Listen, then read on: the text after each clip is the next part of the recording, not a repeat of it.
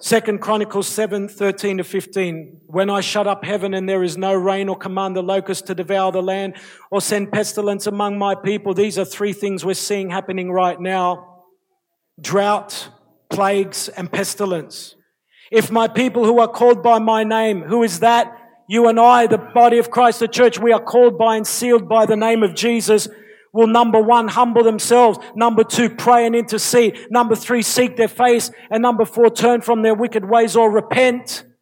Then, the Lord says then, which means if we do those four things by His grace, then He'll do these next three things. These will be the result. Number one, I will hear from heaven. He'll hear and answer our prayers. Number two, He'll forgive our sin when we confess and repent, which will remove every other obstacle, barrier, hindrance, blockage, and bondage stopping us.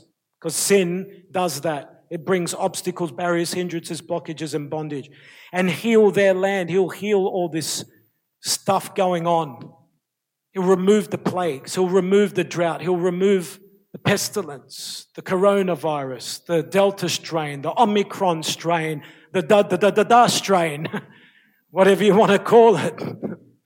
There's so many of them. And that's referring to revival too, bringing revival to the land when He says He'll heal their land. Then the Lord says, now my eyes will be open and my ears attentive to prayer made in this place. So the Lord is promising us, reassuring us, His eyes are open. He can see what we're doing here, and His ears are hearing our prayers and intercessions. In other words, He's here right now, hearing, receiving, and answering our prayers. Can everyone say amen? Amen? Praise the Lord. Give Him a big thank you. All right, let's go. Who's next? Pastor Dominic, Pastor Joshua, you want to say a few things before we start to pray?